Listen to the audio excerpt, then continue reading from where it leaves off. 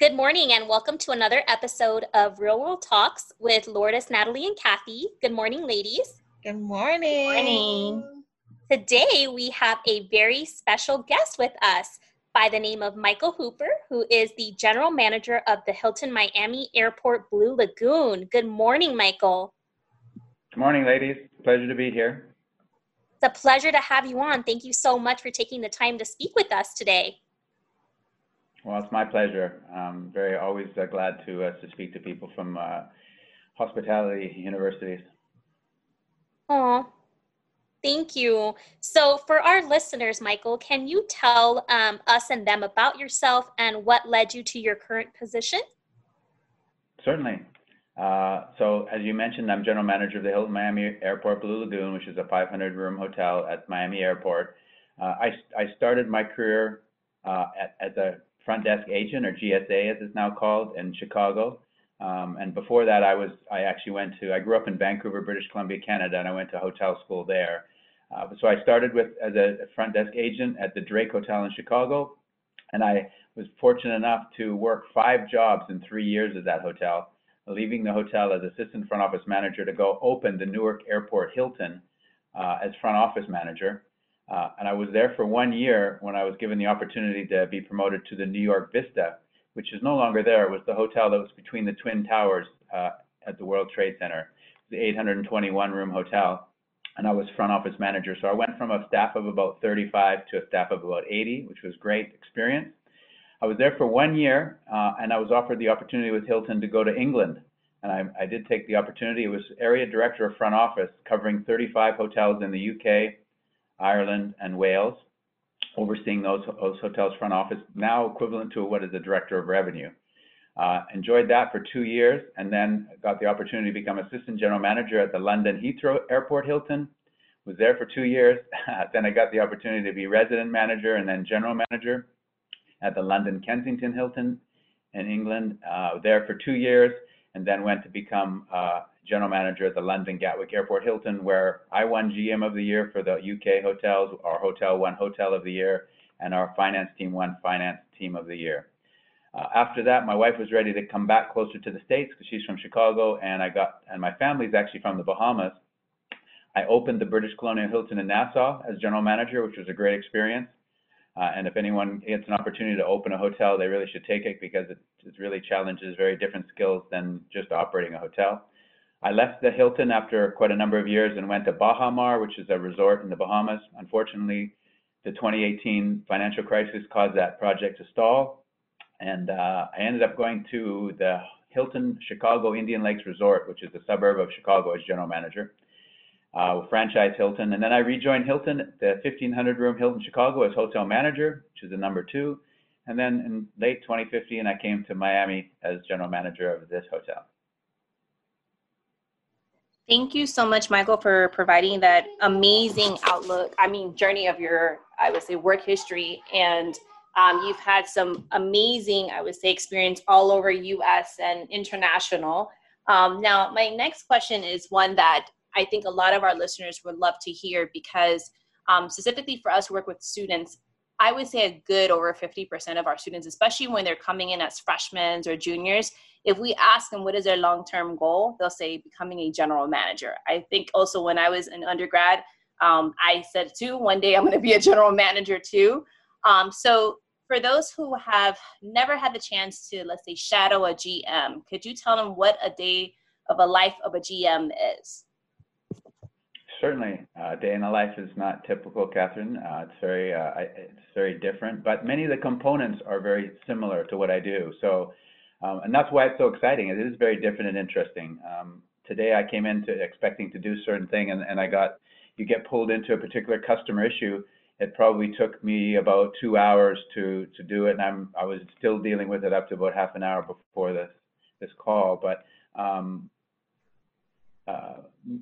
do. Basically, and obviously the pandemic has caused a lot of changes, but let's say a general day would consist of me coming to the hotel and saying hello to all the team members. I like to try to engage with them, seeing how they're doing, make sure they're doing well and their families are well. I do a visual site inspection of a lot of the public areas of the hotel, including the restaurants, the pool, in our case, the lobby, fitness center, The back of house areas, of course, are important: housekeeping, engineering. And while I do that, if I see any issues, I report it. We use a system called Hot Sauce to report any issues, to report them into Hot Sauce. During the course of the day, at some point, I'll be reviewing forecasts, budgets, or actual previous days' financials to see how we're doing, see what market segments are doing well. I always look at the previous day reservations and to see what market segments are doing well, and talk to our revenue people about where our next strategies will be in order to continue to increase market share and business.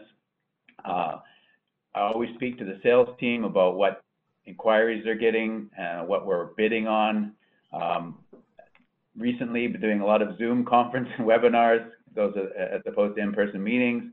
I get involved in site inspections of hotels from salespeople who are coming to show prospective clients around.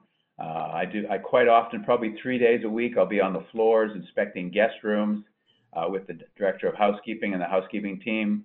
And then, of course, speaking to guests in the lobby or by the pool just to check and see how their overall experience is, and whether they, and particularly now, to make sure they feel that we're providing a really clean and safe environment.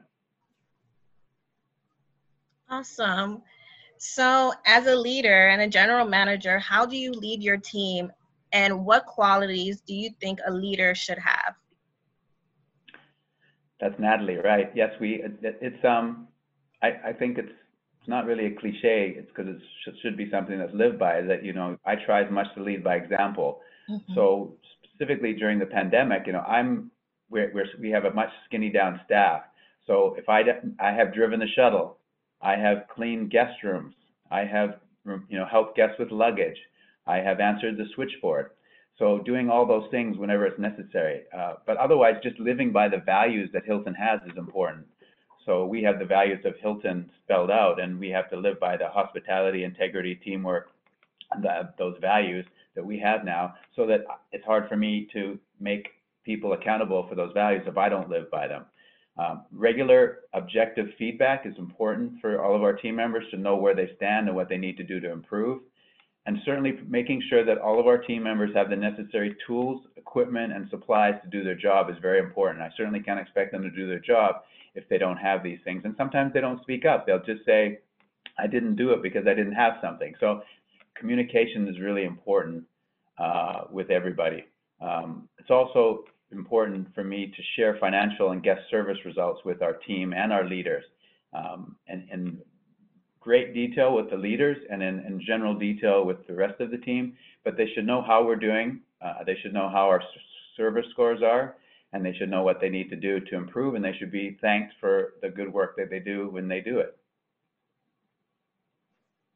Thank you, Michael, for providing those, great tips. Now, for students who are aiming to become a successful general manager like yourself, what would be your top 3 tips that you can share with them? So I guess I'll combine that also with what the question, the earlier question was about qualities, right? It kind of goes together. Some of the successful things that should be done or need to become a general manager, or make sure they develop and sharpen their written and verbal communication skills. I mean, so many problems happen just because of the lack of communication or understanding. And it's not good enough just to ask someone if they understand what you've said. It's really to dig into asking them what they understand the objectives that we've communicated to them are, so they can communicate back to you. Because I can't tell you how many times people will shake their head because they don't want to ask an additional question. So written and verbal communications and getting a general understanding, a really good and general and specific understanding is important. Gaining a thorough knowledge of revenue management and financial reports is so much more important now in the last 10 years than it was originally. When I first joined the industry, it was really the hospitality industry.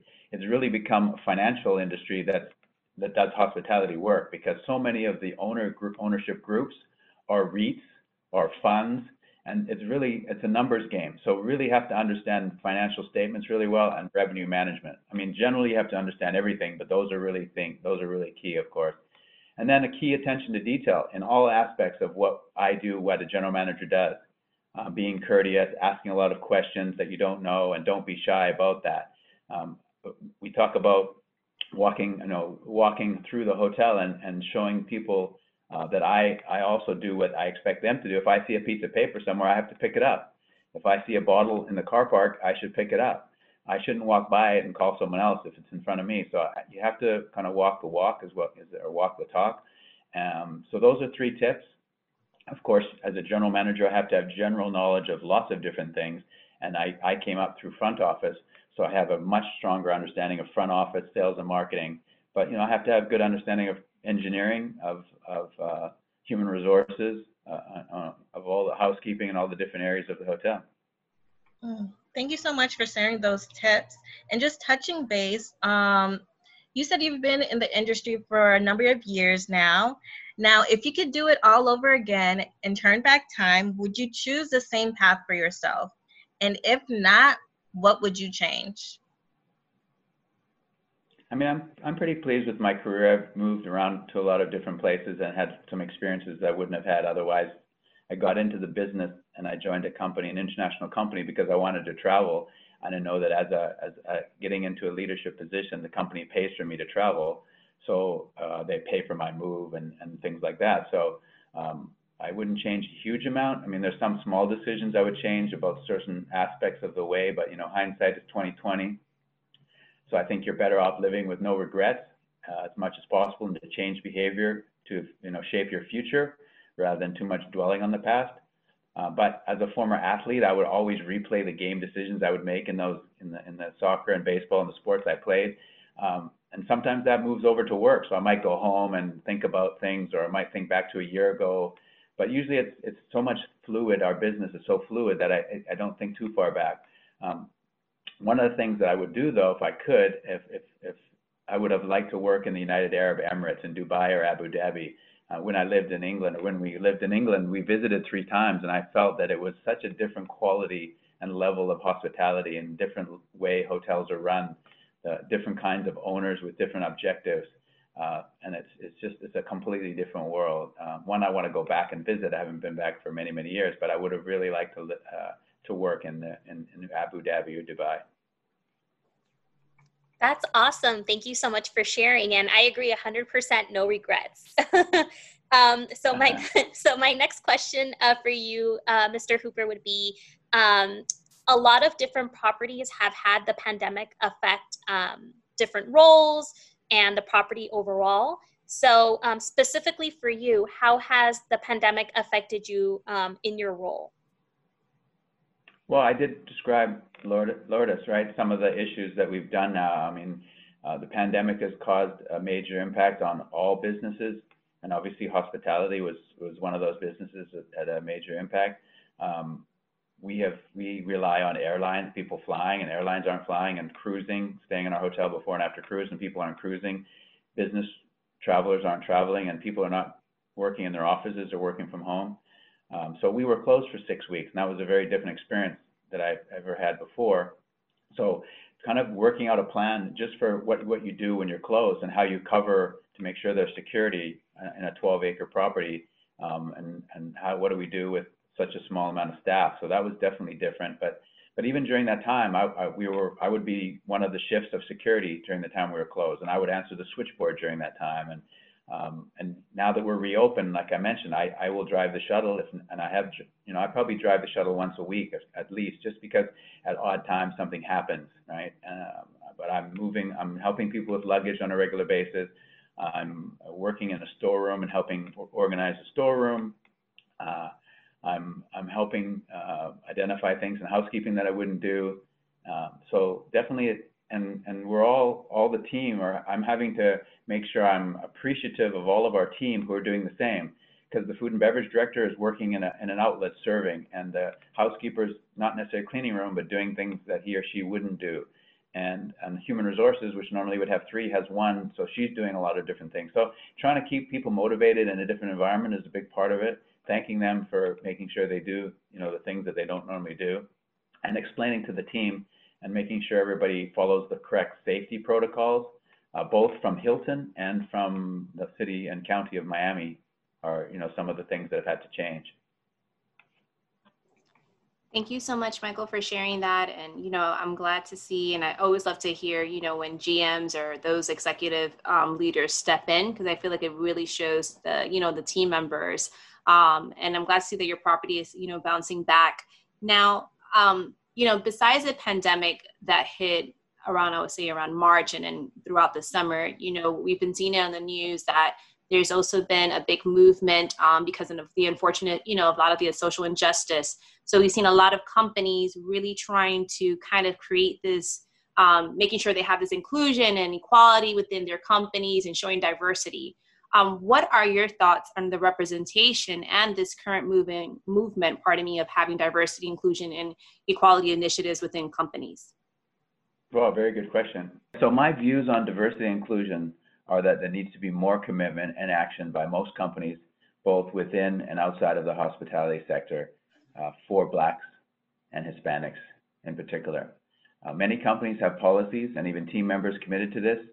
The focus and success has mainly been around gender and LGBTQT, but I think based on some of the recent issues that have really come to light with Blacks, and also these issues have been around for a long time, just highlight the fact that Black people need to be more representative in leadership position. Presently in the Miami-Fort Lauderdale area, there's only approximately 4 or 5 Black general managers in all the hotels that we have. And many companies nationwide are underrepresented when it comes to Blacks in senior leadership roles, both in the hotel and in corporate positions.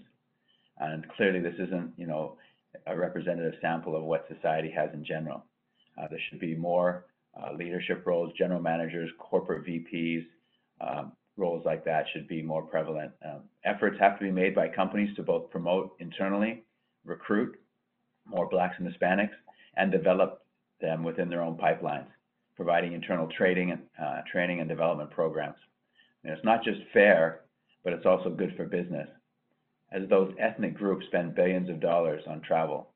So there should be a marketing plan that goes with the internal people opportunities. And in England, I mentored minority Black students there. So, but corporations need to put their money and their resources and commitment into allowing more opportunities for Blacks and Hispanics, for sure. I think it's not just a good thing to do, but it's also good business.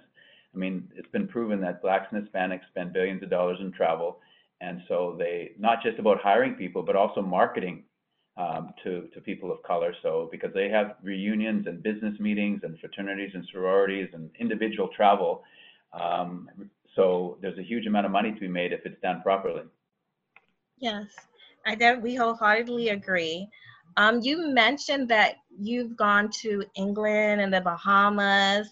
Can you share the top 2 favorite places you've traveled to in general? And also, I know you mentioned that you were a former athlete. Can you share with us your favorite sports team? Good. Okay, sure. So some of my favorite, I have so many places to travel. One of the questions that comes up when people know I've moved, so I've been in 11 different hotels in all these various locations, is say, what's your favorite place to work? And I said, they all were nice because I got to experience different things in those places that I wouldn't ever, be able to see. So, England, living in England for 8 years, we got to see a lot of Europe that obviously most people would never see, because on a weekend, I could fly to Paris in an hour or Rome in 2 hours. So we went to Rome twice, Florence, Amsterdam, Brussels, all kinds of different places. But I would say, and I mentioned it earlier, one of my favorite places is the United Arab Emirates, Dubai and Abu Dhabi, just because it's like a country that's oil rich, but they've actually not squandered their money. They've actually put an action plan together to be one of the top tourist locations in the world, building some of the most fabulous resorts. But they also have like an indoor ski place. They have golf there. They have fishing. They have a huge jewelry market. It's called a souk. They have just an amazing restaurants. So Dubai and Abu Dhabi are definitely, and then Ireland, we drove around Ireland and I didn't nearly get to spend as much time. But again, totally different from United Arab, Dubai and Abu Dhabi in terms of cosmopolitan cities.